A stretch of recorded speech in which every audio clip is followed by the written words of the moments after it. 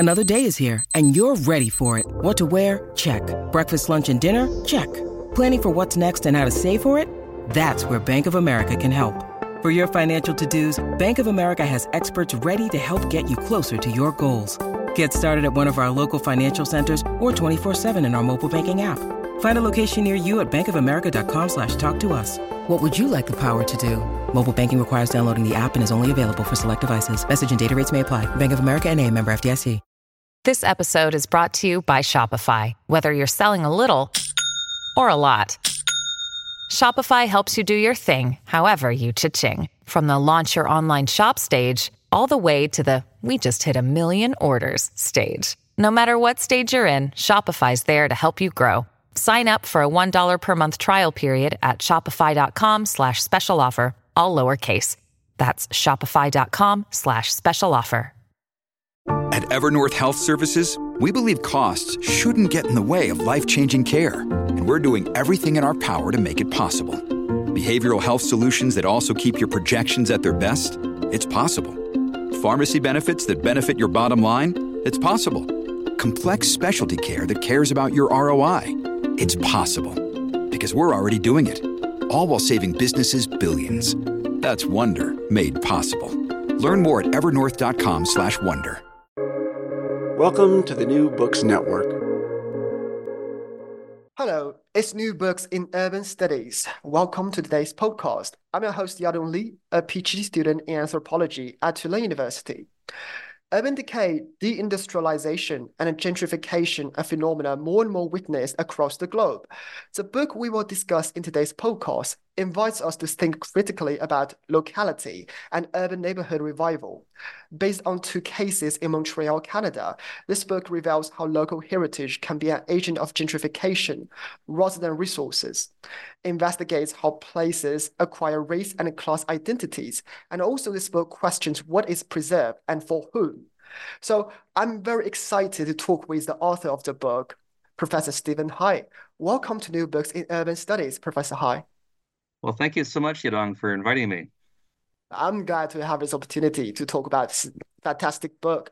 So this new book, Deindustrializing Montreal, Entangled Histories of Race, Residence and Class, is published by McGill-Queen's University Press in 2022. Professor Stephen Hai is Professor of History at Concordia University and the Center for Oral History and Digital Storytelling. Professor Hai is an interdisciplinary oral and public historian with academic interests in working class studies, forced migration, and community-engaged research.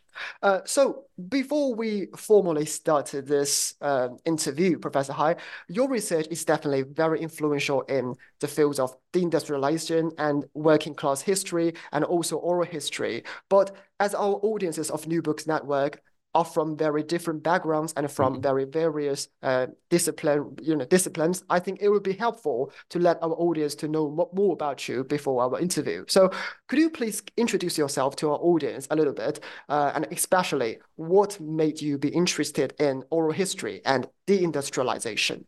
Well, it's a great question. I'm originally from Thunder Bay, Ontario, which is right on the north shore of Lake Superior, so not too far from Duluth, Minnesota.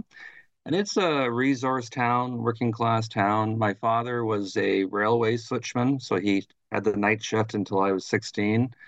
And so I grew up, in this working class context that was deindustrializing. My father was bridged to retirement at age 51, so his working life ended quite abruptly. And oral history sort of came to me by chance. I was an undergraduate student at the University of Ottawa. I left to go to university, and I came back home, and I got a job in my hometown museum as an oral historian for minimum wage. Like, it was really terrible money, but they gave me an old cassette recorder and a bunch of blank cassettes, and they said, go interview old people. And so I spent the whole summer interviewing people, and I fell in love with the methodology. Like, it sort of taught me a lesson that history is not just up there, out there somewhere. It's actually in here. It inhabits our families and our communities. and it's personal, right? And so this is how I approach the writing of history. Fascinating. I can see definitely your personal connection with your academic interests, and basically, I think you did really well to present your reader why history is basically from your heart, from your mind, Mm. rather than from, something transcendent or something from higher level. So definitely fascinating. So as I mentioned, this is a book with multiple topics and purposes. I can see you talk about identity formation, class struggle, urban issues like Mm. deindustrialization and gentrification. And also, you also have many chapters reflecting on the revival program in the working class neighborhoods. So, for a book with such extensive information, as the author, what do you think this book is about? That's a hard question. It's like saying, summarize your whole study in like 20 seconds. But it's a book about people and place, and it's about two places, Point St. Charles and Little Burgundy, which are two working class neighbors that face each other across the Lachine Canal in sort of the most industrialized part of Canada. It industrialized early, and these neighborhoods formed around the factories. And one neighborhood, Point St. Charles, is very white. One neighborhood is really the first multiracial neighborhood in Montreal. And so to me, there's proximity there, but there's also divergence. And so it's an opportunity to think about class and race together. I think sometimes in the academy, it's like we're forced to choose, right? We're going to study class, we're going to study race. And I think it's so important to think about these together. And so racial capitalism is certainly one way that I bridge the two, thinking about how urban space is constructed through capitalism and through racial structures. And so it's a deep sort of analysis of waves of change, right? And how these waves are connected and what this means for people. Oh, I love your description. It's basically, I think in anthropology, we always use the word entanglement. And I think this Mm. book definitely perfectly shows how these different issues entangle with each other to present this deindustrializing Montreal. So basically, oral history has a characteristic of being public. So I can see definitely this book is written not only for scholars, but also for broader public. So in your opinion, who are the expected audience of the book? Hmm.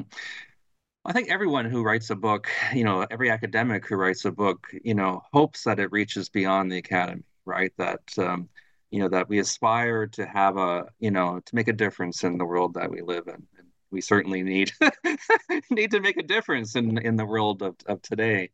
And oral history is very much that way. The ethos of oral history as a field is that we believe that we should be working with the communities that we study, not just treating them as objects of study. I know in anthropology it's also in this mode now too.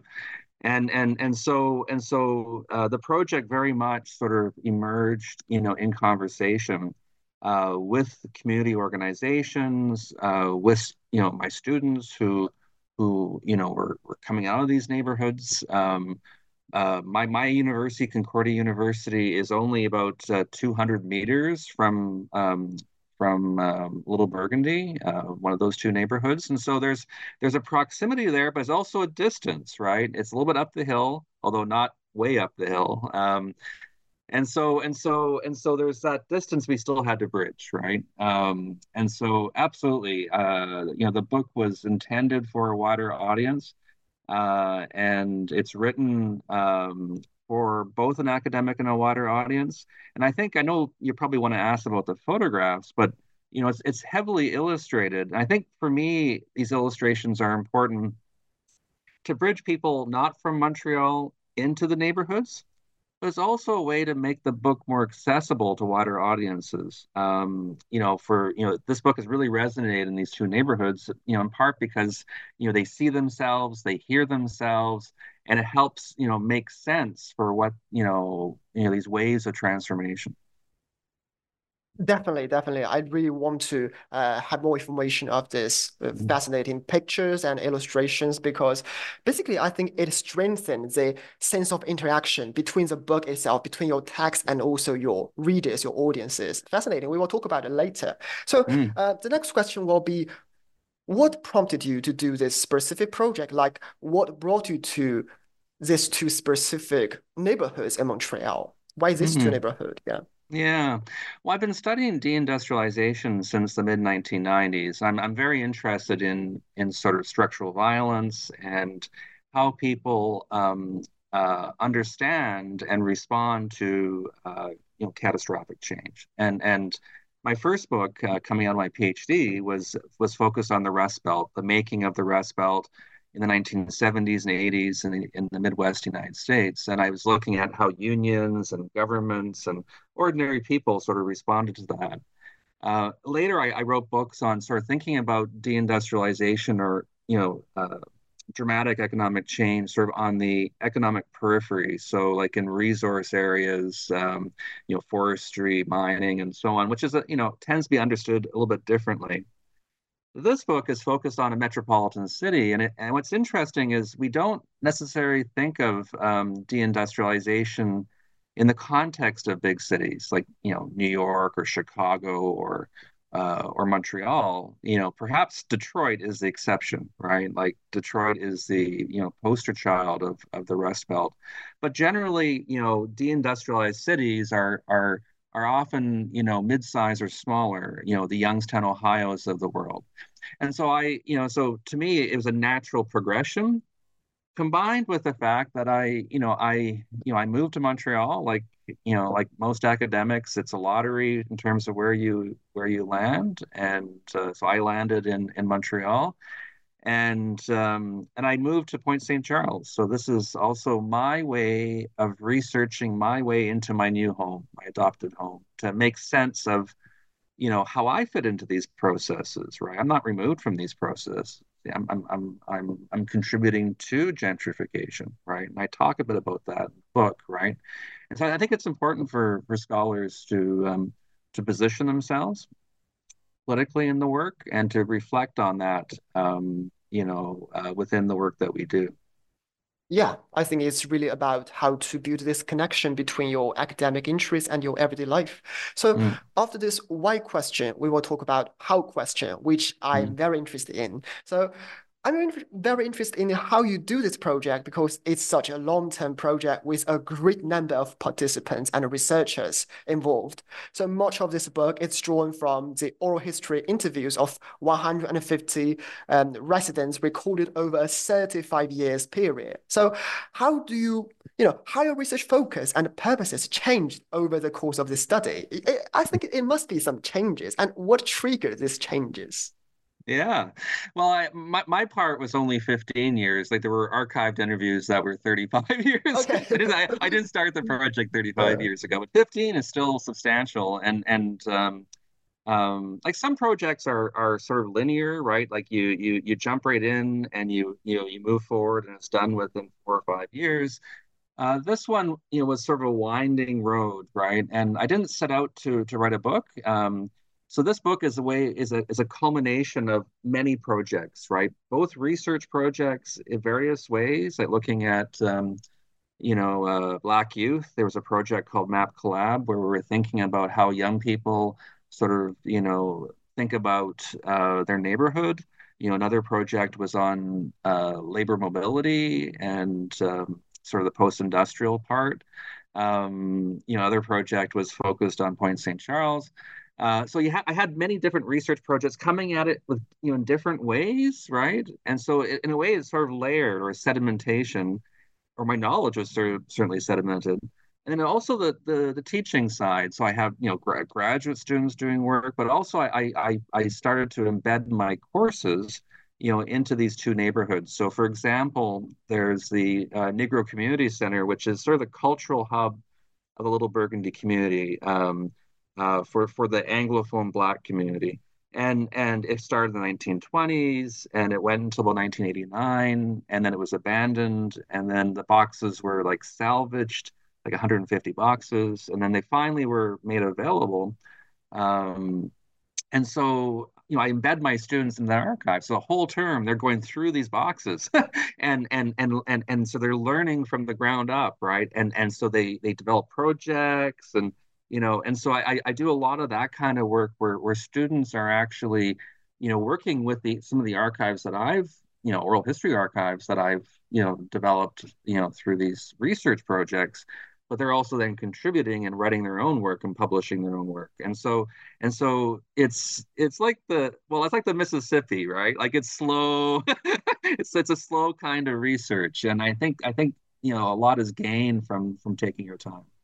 Wow, it's fascinating. It's such fascinating to see how you actually combine this different project, but you actually turn them into a system in this book is really a great work. And so basically, this book provides us, I think, in a systematic way with a cross neighborhood comparative history, focusing on two neighborhoods we have mentioned before, Pont St. Charles and Little Burgundy. So I have two interconnected questions. So first, could you please introduce these two neighborhoods to our audience? And second, why do you choose this specific two neighborhoods to explore? I think you have already answered this Mhm. question, but maybe you have more specific one, like this cultural heritage or its importance to Montreal. I don't know, but yeah, very looking forward to hearing more about it. Yeah, I'm interested in sort of neighborhoods not as like static containers of history, but how neighborhood itself is a process and is a product of history. And so the emergence of, Little Burgundy as a neighborhood is actually quite recent. Like you had residential areas, and you had on one side you had this place called Saint Henri, which is very francophone white. On the other side, you had like the Irish, right? Also white, with very strong neighborhood identities. And in between, you had sort of like this fluid space that, with lots of names, right? They call it all kinds of things, parish names and all this. And it's only with urban renewal in the 1960s, right, when much of the neighborhood is actually demolished and rebuilt as public housing, but not the high-rise stuff. It's actually very much like suburban low-rise. That this name sort of stuck. It was actually the name for the urban renewal project that then becomes the name of the neighborhood. And so I talk about like why this neighborhood's targeted, and I talk about how like the emergence of a Black community is very much tied, like many cities in the United States, tied to the railway. That this was the one of the few occupations that would employ Black men. So by 1940s, 90% of Black men in Montreal are actually working for the railway. And this neighborhood is very close to the two main railway stations. So there's a logic, right, to why community institutions would emerge there, why you would have like, very much a multiracial neighborhood. Like it's only about 15% Black at its peak before urban renewal. So that's Little Burgundy, right? So multiracial, lots of stuff happening. On the south side of the Lachine Canal. So Lachine Canal is like it's like the highway to the heart of the continent. So all the ships going to Chicago and Detroit and Buffalo, or my hometown of Thunder Bay, Duluth, had to go up the Lachine Canal, right? It's the way in. And it was replaced in 1959 by a bigger canal right on the other side of the river, and so it became redundant and abandoned for a period, which is part of the story, that I'm telling here, because what happens to the canal matters for the neighborhoods adjoining. But on the south side is Point St. Charles, and Point St. Charles is like Irish, right, working class, very proud, right, connections to Boston. And on one side of the tracks, there's tracks that split the neighborhood in half. The other half it's French Catholic, right? And so you got all kinds of stuff going on there, right? And there's factories like all on the canal. It's like wall to wall factories. There's factories sort of adjoining the neighborhood. And so these are places, like both neighborhoods are places where people walk to work. They shop in these neighborhoods. They live in these neighborhoods. And so over time, over decades, that creates a very strong sense of place, right? That persists beyond the closures of the 1970s and 80s, right? And so these two neighborhoods, like they're fascinating, right? And they really are windows into these processes that we see in every city, right? I'm sure, any viewer of this show can relate to this because, this is happening everywhere. Right? This episode is brought to you by La Quinta by Wyndham. Your work can take you all over the place, like Texas. You've never been, but it's going to be great because you're staying at La Quinta by Wyndham. Their free Bright Side breakfast will give you energy for the day ahead. And after, you can unwind using their free high-speed Wi-Fi. Tonight, La Quinta. Tomorrow, you shine. Book your stay today at lq.com. Your brain needs support, and new Ollie Brainy Chews are a delightful way to take care of your cognitive health. Made with scientifically backed ingredients like Thai ginger, L-theanine, and caffeine, Brainy Chews support healthy brain function and help you find your focus, stay chill, or get energized. Be kind to your mind and get these nootropic chews at ollie.com. That's OLLY.com. These statements have not been evaluated by the Food and Drug Administration. This product is not intended to diagnose, treat, cure, or prevent any disease. Exactly. I live in New Orleans, and I can fully understand what you mean by seeing these fascinating urban neighborhoods and their sense of place. It's fascinating. And basically, I think you have already tell us about how diverse people in this two neighborhood. And I think doing a research in this kind of neighborhood with high cultural and ethnic and class diversity, it must be a collaborative work. And this book is definitely an example of a collaborative work, collaborative oral history. And I think there are multiple participants for doing this research. So could you please tell us how people make this collaborative work happen, and who has participated in the project and been benefiting from it, and in what ways? Yeah, these are great, like questions of power, right? Like this is hugely important, and so I all the projects I talk about, both pedagogical and research, are all done in collaboration with community partners, right? So institutional partners in the neighborhood. So those students who are going through those archives, we're doing it, in partnership with the Black Church, so the Union United Church, or with the NCC Negro Community Center Board. And at the end of the term, they presented their research back to the community, right? And it was also a space for elders from the community to share their stories to the younger generation. And so to me, these projects open up spaces for conversation and engagement, but also critical reflection, right? Like neighborhoods are not unitary. There's contestation, there's division, there's change, and who you partner with matters, right? Like, because it's like, we can talk about community and what that means. But I'm very committed to that kind of work, and I think oral history is a natural companion to that approach, right? Because in oral history, you are learning with, right? It's dialogical. You're going back and forth, and it's, a good interview is like two people working really hard to understand one person's life story, and I think a good project is sort of dialogical too, right? And so this project also had other outcomes. Like the book wasn't the only outcome. Like there's audio walks that that people can do, and we link that in with the local, like the neighborhood libraries, right? So it's not starting at the subway, right? For people coming into the neighborhood, it's sort of anchored in the neighborhood, so that people, from these two neighborhoods get to actually learn about their own histories. Fascinating. Do you have a website, or do you have something like some visual material introducing this project? You can send a link to me, and I will put the link, just in our introduction of our interview, and make more people to know about it. Oh, that's great. Yeah. Well, like storytelling.concordia.ca. It's our oral history center's website, and there's a part for like audio walks, right? I'm big on audio walks because like audio walks are you hear, and they're memory based, right? So you're hearing people talk, people's stories and so on. And so you hear what was, you see what is, it's not the same thing, right? And so to me, a good audio walk is actually not immersive. It's actually about friction, right? It's about past and present sort of rubbing up against each other, which raises political questions, right? And I think these two, the two walks that we organize, that we have online for these two neighborhoods, I think contribute to that.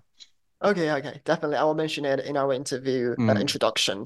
mm, And let's talk about three keywords in this book, I think. So there are three interconnected processes repeatedly appearing in your book. The first one is urban revival. Second one is urban deindustrialization. And the third one is gentrification. So based on the case from Montreal, what are the relationship between these three words? Could you provide us with some concrete examples from book to explain the connection and difference between these three different phenomena? mm. And I would add a fourth one to that list, suburbanization. And because suburbanization is happening a little bit earlier. And in Montreal, it's not so much about white flight. It's actually about middle class flight. And so you have out migration in the 1950s. And you can sort of understand why, because until like 1970, 40% of the homes in these two neighborhoods were cold flats, which means they didn't have running hot water. And so if you wanted to have like a hot bath, right, you had to go out, put it into cans and bring it back, or boil it yourself. There's all kinds of stories about, communal bath water, right? And who got to go in first was important, right? You can imagine. Um, and so if they could, they would leave. And so what happened in the factories, these neighborhood factories that I was mentioning before, they unionize in the 1940s, right? They get, the union comes in, wages go up, standards of living goes up, people are able to purchase a car, and that gives people options. And so what you start seeing is, in a way, the neighborhood and the factory sort of diverging, right? And so these neighborhoods start being left behind by unionized prosperity, not just by deindustrialization, but their decline begins earlier. And then urban renewal is a reaction to that. And then deindustrialization is happening at the same time, which is sort of like the final nail in the coffin kind of thing, where really it's the poorest of the poor that are left in these two neighborhoods, where like over half are on social assistance, welfare, where you have every social problem imaginable. And so you have like divestment. So the factories, start to close in the 70s. That leads to stores closing, that leads to churches closing, that leads to out-migration. Half the people leave, so the population's going down. Schools are closing. And so social divestment follows economic divestment. And so gentrification comes in, starting in the 1990s, but really after 2000, where, like the property values are so low, and it's a central location, right, in the city. And then you have the metro, like the subway going through. So it's attractive. But what makes it really attractive is the canal. So the canal is abandoned in 1970. It's like sewer essentially, and the government sort of has it. They're trying to figure out what are we going to do with this thing. Right? We don't need it anymore. We don't need the ships aren't going through anymore. What are we going to do with this thing, right? And it's actually sort of like politics, that decides. Like Quebec, you've got like an independence movement in the 70s where Quebec wants to separate, many Quebecers want to separate from Canada. And so the federal government decides at this moment, 1977, okay, we got to respond to these people. We're going to plant a big Canadian flag in downtown Montreal by making this canal a park, right? With like biking trails and walking trails. And so this post-industrial, this greening of the canal actually flips the neighborhoods, makes these neighborhoods much more attractive to middle class professionals, right? And that's a big turning point. And then you're seeing reinvestment, but further displacement. So I'm not sure if that answers your question, but that's like a sketch of, of what's going on. I think is a fascinating explanation, and it will be very helpful for students of urban studies and urban history. I think it's fascinating. So, but before the urban deindustrialization, before renewal, before gentrification, first of all, we will have a urban culture. We will have a culture. We will have a sense of space. So this is what your first section is about. This first section is titled Industrial Culture. So let's talk about it. So you mentioned in your chapter 1, a culture of industrialism was instilled in childhood long before young people went to work in neighborhood factories. And I'm very curious about how do this kind of culture and identity form in early years of childhood, particularly through storytelling, through narrative? Could you give us some examples? Mm. Yeah, no, it's my favorite chapter, actually, the industrial childhood chapter. Like oral history is really strong on childhood memories. They're very vivid. It's a formative period for people. It's very local, like, how people remember. Our interviews were life story interviews, but we also did a lot of walking interviews where we're walking the streets and people were talking about, what this was or this story that happened there. And so we have like hundreds and hundreds of these stories, and you start seeing patterns, right? Around, like class identity doesn't start when you enter the factory gate, right? It actually is instilled, as you're saying, right in childhood, that people start understanding that they're working class at a neighborhood level, right? And so you have stories of coming of age, and it's very gendered, obviously, too, that boy stories, they're more mobile. Younger girls have family responsibilities, and so they're talking, and these families have this, there's a web of connection to these neighborhood factories, right? So you got, it's like extended families. Like it's not like, nuclear family, one child. We're talking big families, right? With like extended, and so you have, almost like a block of like family members kind of thing, and they're all like working at different factories, and so the divide between sort of work and home isn't what it is today. Like it's not like this bifurcated thing that are, two separate worlds, but it's actually, woven together. And so deindustrialization is really tearing that apart, right? Um, Now it's different within the Black community because like Montreal doesn't have like formal segregation like a lot of the United States had, where you had colored only or white only signage, but you had a system of like de facto segregation, right? That were certainly prejudice and racism, and so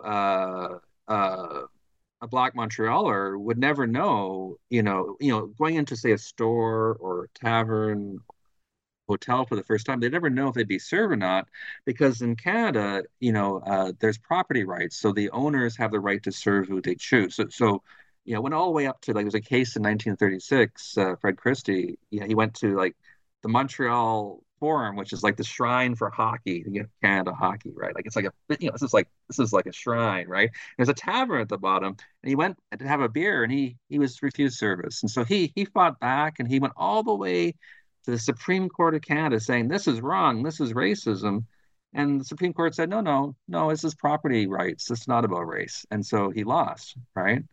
And this was until the 1960s, right? Like and so you had, and so that reinforces Black institutions trying to create a safe space within, a context of hate and racism. And because these factories are not hiring Black people, there's a disconnect, right? And you even see that in the neighborhood, right? So this multiracial neighborhood of Little Burgundy, white people, men on the block, would be walking south towards the factories on the Lachine Canal. All the Black men would be walking east towards the two railway stations. So even the daily rhythm of these neighborhoods is racialized, right? Based on sort of racial capitalism and what's going on there. Fascinating. I think I like narrative and stories because this shows us a very difficult, very complex entanglement of different forces in today's world. Because when we transfer a story to other people, we actually consciously or subconsciously replicate some existing power structure. So I have a question about the culture of industrialism. Basically, when we talk about a culture of industrialism, what do we really talk about? Like in Little Burgundy and in Paul Seychelle's, what is the difference or common points of their culture of industrialism, and how do these factory stories shape their, local residents' attachment to the neighborhood, and also play a role in shaping this culture of industrialism? Well, these are great questions. Raymond Williams is very influential in terms of deindustrialization studies. So there's two concepts that are really foundational. Like one is structure of feeling, right? Like how you have the sedimentation of experience that creates values and expectations and horizons and sensibilities, right? And so that's very foundational to our understanding of what's the impact of deindustrialization. It's not just about a paycheck. It's about worldviews. It's about identity. It's about place. It's much deeper than just obviously the economic loss is huge, right? But it has a cultural and social dimension to it. And so that concept, is really what's sort of organizing that first section, right? And thinking about how, a structure of feeling is accumulated over time in a place, right? And how race then, how that differs to some extent. And the other key concept is moral economy. So E.P. Thompson, Georges Roudet, and I think moral economy is really around again expected behavior of employers and so on. And I think these two concepts are interlocking, and so a lot of the British scholarship really is foundational in terms of those things. But power structure. So our interviews were both in English and French. Like the book's in English, but the interviews were in English and French, and it's really fascinating interviewing people in French because when they're talking about work, these are industrial workers. You start seeing English words. When they talk about the boss, right? Suddenly it's an English word, or they start talking about like different departments of the factory, that would switch to English. And the reason for that is that before the 1970s, capital or employers were Anglo, right? Sort of Anglo capital, and so bosses tend to be English. Workers were more likely to be French. So there's lots of poor Irish and poor English speaking people. And so in a way that imprint of that former power structure is actually audible in the interviews, right? And so I talk about that too, right? And how or even like within the neighborhoods, like French and English are there's a shift in the balance of political power in the 1970s towards French in Quebec. But before that, the center of gravity was more English, in the factories, but also on the street, right? And so a lot of Francophones would learn street English, right? Because that was sort of reality, right? And now it's entirely different.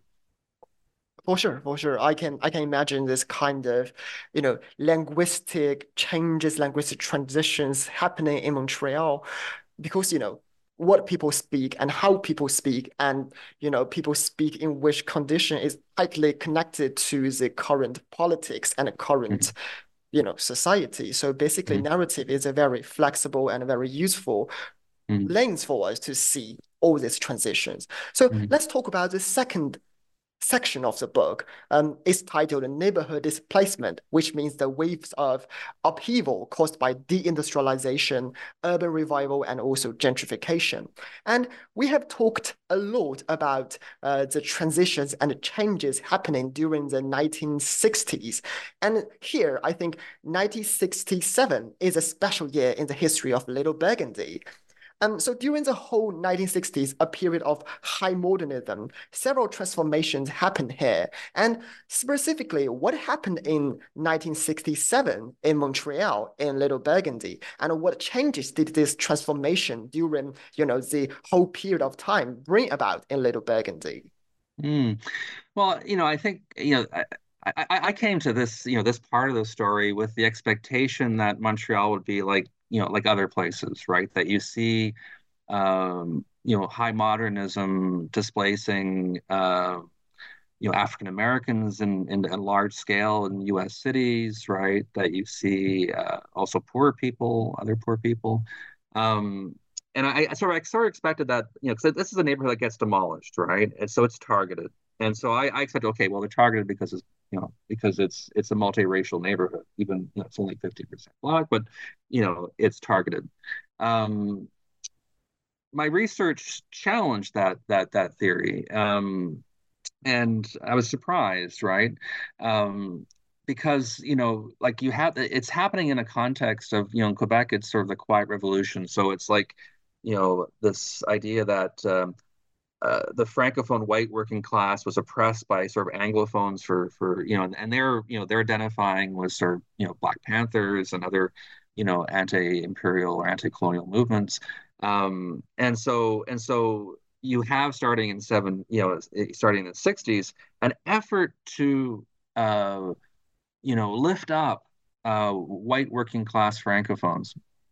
And so what I found was clear evidence that from the government's point of view, this was a white francophone neighborhood, and it was majority white francophone, Little Burgundy. And so it's racism because there's the erasure of the Black presence, right? But in terms of why that neighborhood is targeted, is actually about sort of Quebec nationalism. Now, that said, there's a disproportionate impact on the Black community. Black community institutions are dispersed. The community is dispersed. A lot of Black businesses that were based in that neighborhood no longer had a place, because when they rebuilt that neighborhood, it's the highest concentration of public housing in Quebec. There's very little space for actually businesses, right? It's like a bit of suburbs in the downtown. And so those Black businesses, had to go elsewhere where they really struggled, right? And we interviewed some people who told us that story. And then afterwards, you got a high concentration of public housing, which becomes a problem, right? Like this is a part of a wider story, and there's not a lot of places for young people to hang out. And so you start seeing, and you have an economic crisis, and you have a lot of job loss, a lot of family breakup, and so this becomes like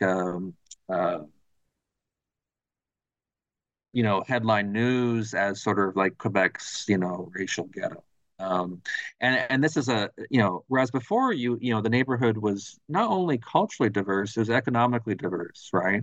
You had middle class people also living in this neighborhood, and so that clear cutting of the neighborhood had a devastating impact, right? And eventually the neighborhood was able to organize and lift itself up, and it's now a much better place. But that government intervention was devastating.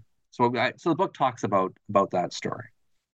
When you need mealtime inspiration, it's worth shopping Kroger, where you'll find over 30,000 mouth-watering choices that excite your inner foodie. And no matter what tasty choice you make, you'll enjoy our everyday low prices, plus extra ways to save, like digital coupons worth over $600 each week. You can also save up to $1 off per gallon at the pump with fuel points. More savings and more inspiring flavors make shopping Kroger worth it every time. Kroger, fresh for everyone. Fuel restrictions apply. Okay, so it's very related to the governmental intervention into the two neighborhood. And also, let's talk about another very important topic in the section 2 about industrial heritage. So actually, in this book, I think you challenge a conventional understanding of industrial heritage, because normally we think industrial heritage will be very helpful for urban revival and very helpful for empowerment of the local neighborhood. But actually, based on your oral history research, you basically provide some different perspective. So my question is, how does industrial heritage function in depoliticizing deindustrialization and gentrification, especially in Montreal? And also, how do they play a complex role in these processes? Mm. Well, I think what I see in Montreal, I see in many countries, right, around industrial heritage. So there's this, heritage is about recognition, right? So it's recognizing the industrial past, but in the context of the Lachine Canal, like it's Parks Canada, it's a park. It's supposed to be about industrial heritage, but the history it tells is a history of shorn of any division, any of working class people, essentially, right? So it's a history that is very compatible with gentrification, right? So that what you start seeing in the 1980s are former factories being converted into condominiums, right? And so this is an interesting process itself. And we interviewed people who are moving into these former factories, of being drawn to sort of an industrial aesthetic. But of course, these buildings are not what they were, right? They're transformed, so very much post-industrial spaces that are very exclusive, right? That are very expensive, and so you start seeing this band of industry along the canal becoming a band of affluence, right? A very high-end condos. And then within that, you've got this industrial heritage recognition that is more just, smoothing the change, right? It's a bit of like symbolic recognition, but at the same time as you're basically appropriating, that history for economically privileged people. And so I'm pretty tough on Parks Canada on this, and I do think it raises wider questions, right? Like who benefits from industrial heritage? Who's it for in the end? And so you can look at industrial heritage sites or adaptive reuse examples, right, or culture-led gentrification, and start thinking about, and then you start seeing like developers like wrap themselves in the cloak of I'm in favor of industrial heritage, while they basically convert it for exclusive use. And so you have one site left on the canal that's still a ruin, right? It's still like this abandoned building. And it's right now there's a big debate around it, like, and the community is saying, we want this, to be social housing. Like there's no social housing on the canal itself, right? That's only affluent space. We want this space to be for ordinary people. And, and they're saying with or without the building, right? The building, it'd be great to keep the building, but it's more important that we are able to remain in the neighborhoods that, we have this multi-generational connection to. Whereas the developers are saying, well, I'll preserve this building, right? But preserving what exactly? And again, for who? So I think this actually reflects that when we talk about industrial heritage, we need to situate it in the context of urban politics of place. We need to, contextualize it in very specific political context to talk about its benefits or the difficulties it actually caused to urban revival, to empowerment. And this is exactly what the third section of the book talk about. It discusses how place-based identities have been mobilized to resist planned closing and gentrification. So in chapter 7, you show us the case of a local activist organization. And this organization hopes to mobilize local residents to resist planned closing. So why do they fail to achieve their goal? And what is the biggest problem with their narrative and other efforts? Yeah, so that last section, you have that one chapter on Point St. Charles, one on Little Burgundy, and thinking about like representational struggles, right, in the context of gentrification, and so in the context of Little Burgundy, what you have is the branding of the neighborhood as a Black neighborhood, right? As tying it to Oscar Peterson, tying it to Oliver Jones, these the jazz era, right?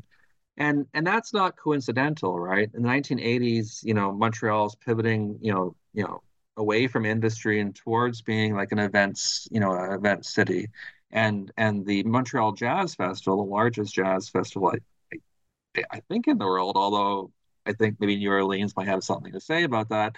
Um, um, so in a way, Little Burgundy's branding as jazz, the jazz center, is important to the authenticity of Montreal's claim to be a jazz city. And so this, the neighborhood now has like murals. It has, Oscar Peterson murals. It's got Oscar Peterson Park. It's got Oliver Jones Building. It's got this and that. Everything's jazz.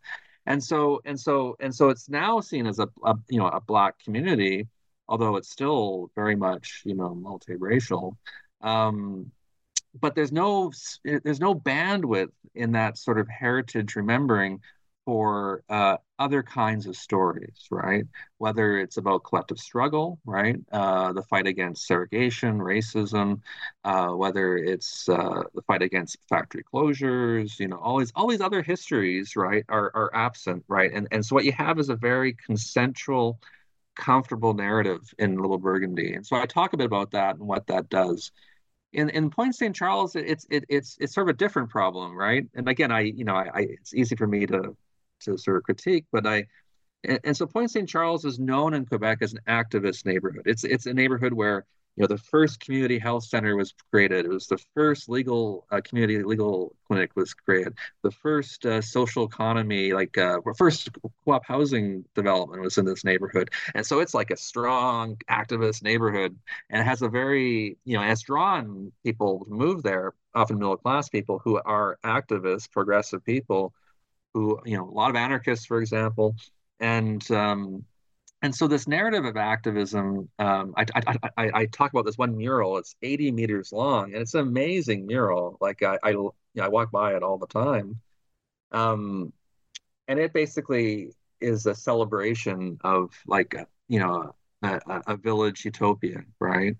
And so in that 80 meters, there's struggle, but it's a triumphant narrative, right? As if they won all those battles, when in fact, Point St. Charles today is heavily gentrified. Many people are having to leave the neighborhood that they grew up in, that their parents grew up in, their grandparents grew up in, because they can no longer afford the rent, or perhaps they inherited their house, but they can't pay for the rising property taxes. And so you even see so all the stores are changing now. They're upscale, or even the schools. Because this was a marginalized neighborhood 10 years ago.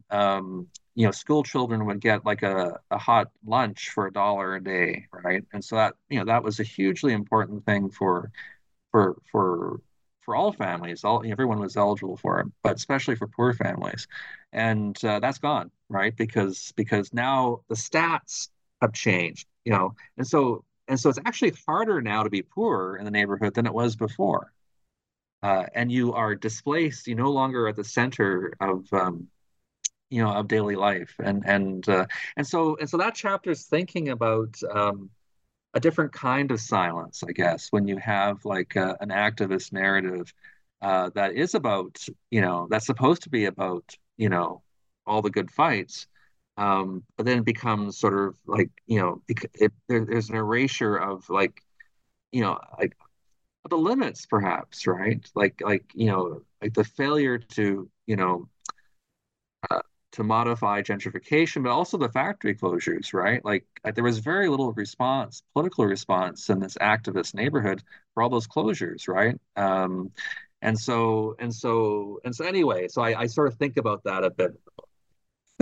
Sorry, I went on there a little bit. No. I think it's really meaningful answers, and it's really fascinating description of the current issue in, urban activism, and also about all these organizations' activities in similar urban neighborhoods. So basically, I think when you highlight a story, when you highlight a narrative or a piece of history, some other things, some other very important things are consciously or unconsciously forgotten, actually, or erased. So basically, from the perspective of an oral historian, what do you think, in your opinion, should activists do to transform all these memories or even silences into resources?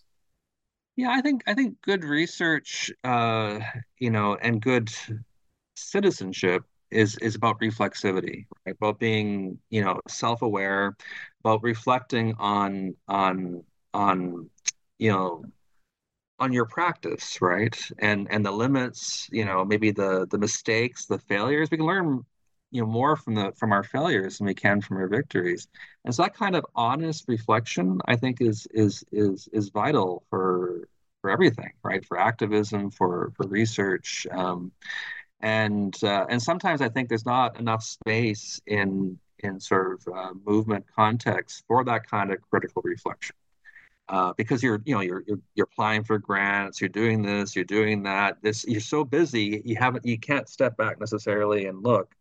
And oral history too. Oral history is also about creating a space of reflection, where it's not even just the researcher who has questions, like the person you're interviewing also has questions. So I think a good interview is like you're both chewing on this and you're thinking aloud together and trying to grapple with the full significance of this history. And I think that is what it's all about, right? That grappling with history right up to the present. And I'm a historian, but I believe fundamentally that we need to think about the relationship between the past and the present.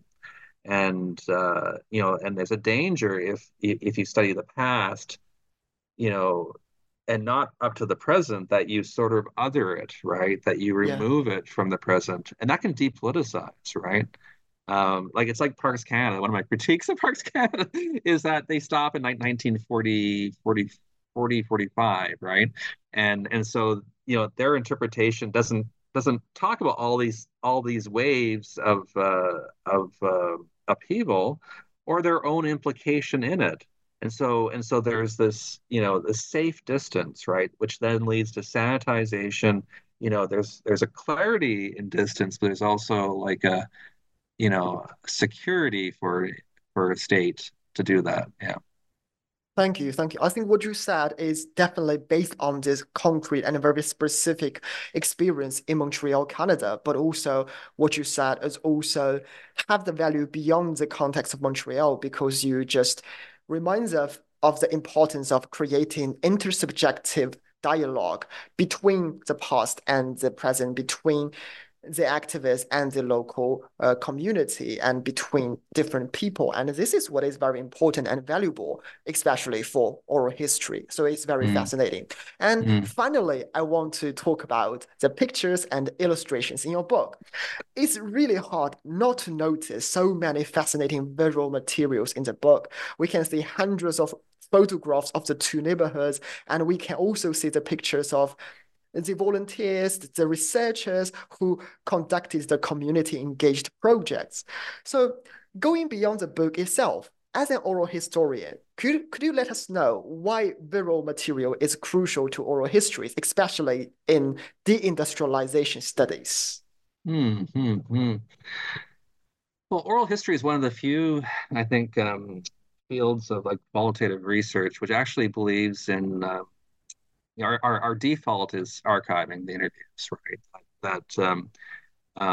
Like I think some disciplines you tend not to name your interviewees, and the danger with that is that you hold a monopoly of interpretation, right? You only we can only ask you about that. We can't ask them, right? Because you don't know who they are. Whereas in oral history, it's archived, and so history has a face and a name and a voice. And so these photographs, the photographs, of course, are image worlds. They come with perspective. We have to think about where they come from.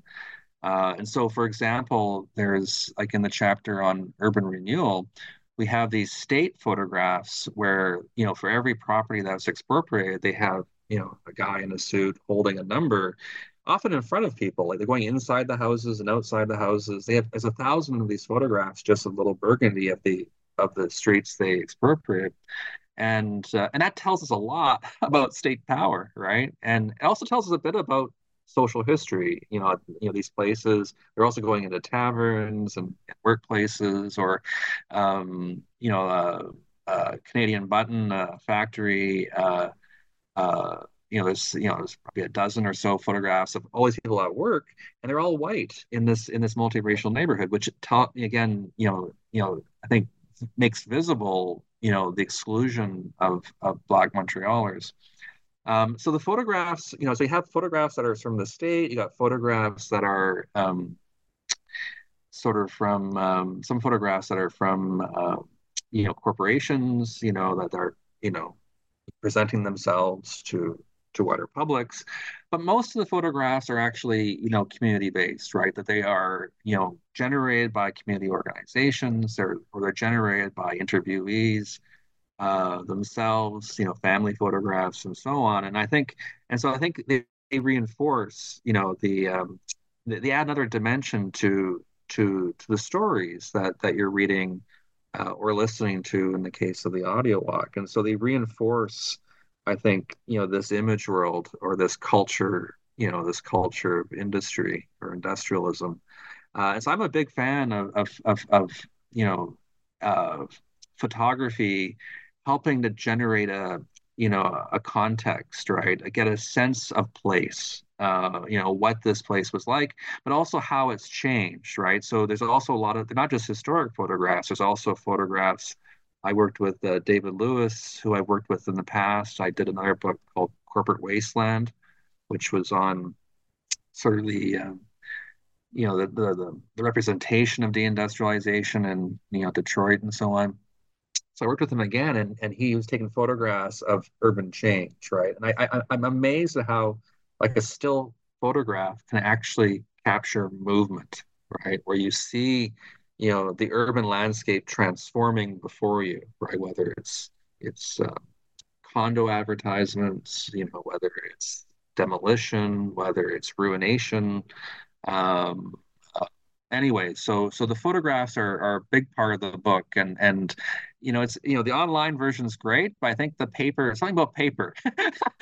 I come from like a paper mill town, right? So I'm biased on paper, but I think there's something tangible when you're going through and the feel of it. I love books, right? I always have, and so if you do get a chance, I think you got the book, right? So I got the book. yeah. And I need to tell our audience, if you have opportunity and if you have enough budget, you need to get a physical version. It's fantastic. The texture, and when you see all these pictures and you see it, parallel with all this text, it gives you I think, a different feeling. And definitely, I'm also a lover of physical books. I think, the electrical one is useful and is efficient and it's cheap, but, the physical one is fantastic.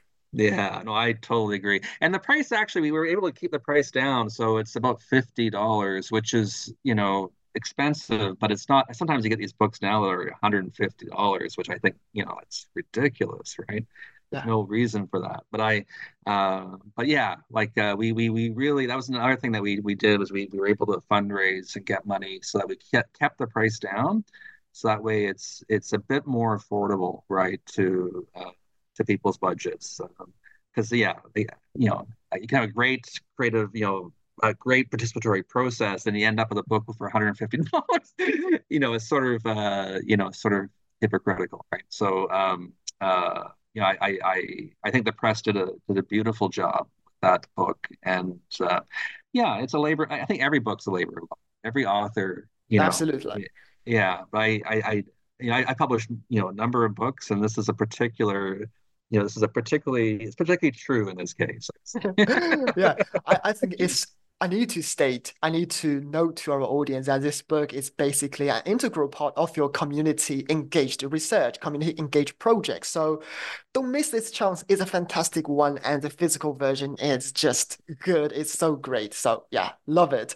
And as we are approaching to the end of the podcast, my last question is, what are you working on now, and what is your plan for your future projects? Well, I have this big so my next sort of dimension of my work is thinking about transnational approaches by scaling up, right? And so we have this big project. You can go to the website deindustrialization.org, and it's sort of inspired by, the rise of right-wing populism. You think of Trump or Brexit or the rise of the Front National in France.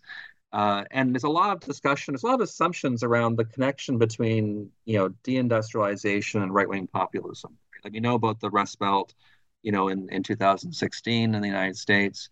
And so what we're doing is we're doing a study of Western Europe and North America with connections also to China and to Chile and India, because it's a global story, to think about deindustrialization and its politics, right? And how, what's going on in these left behind places. And of course, Point St. Charles and Little Burgundy were left behind, but you did not see right-wing populism emerge in those spaces. And so it's interesting where it emerges and where it doesn't. Like Scotland, for example, it's been very progressive in areas that have been deindustrialized. And so we're interested in that, and we're looking at also like gender and environment and also heritage, because heritage has a politics too. And so this is a big project for until 2027.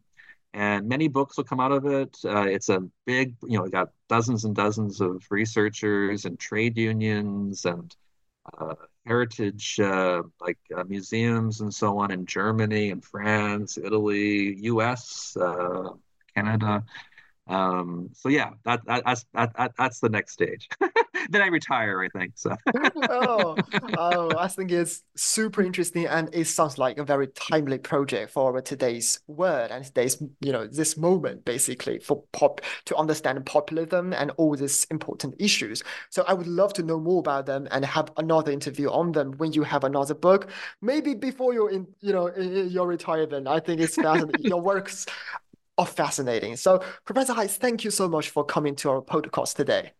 Well, thank you so much, Elon. This has been a great conversation, really enjoyable. So thank you. It's my pleasure. It's totally my pleasure. So in today's podcast, we discussed the new book by Stephen Hai, Deindustrializing Montreal, Entangled Histories of Race, Residence, and Class, published by McGill-Queen's University Press in 2022. This book not only offers us two in-depth case studies through making a cross-neighborhood comparative oral history, but also bridges the literature on deindustrialization and on gentrification. If you are interested in urban history, oral history, working class history, or you are more interested in Montreal in particular, this book would perfectly fit your need. Thank you for listening to the Urban Studies channel of New Books Network, and we will see you next time.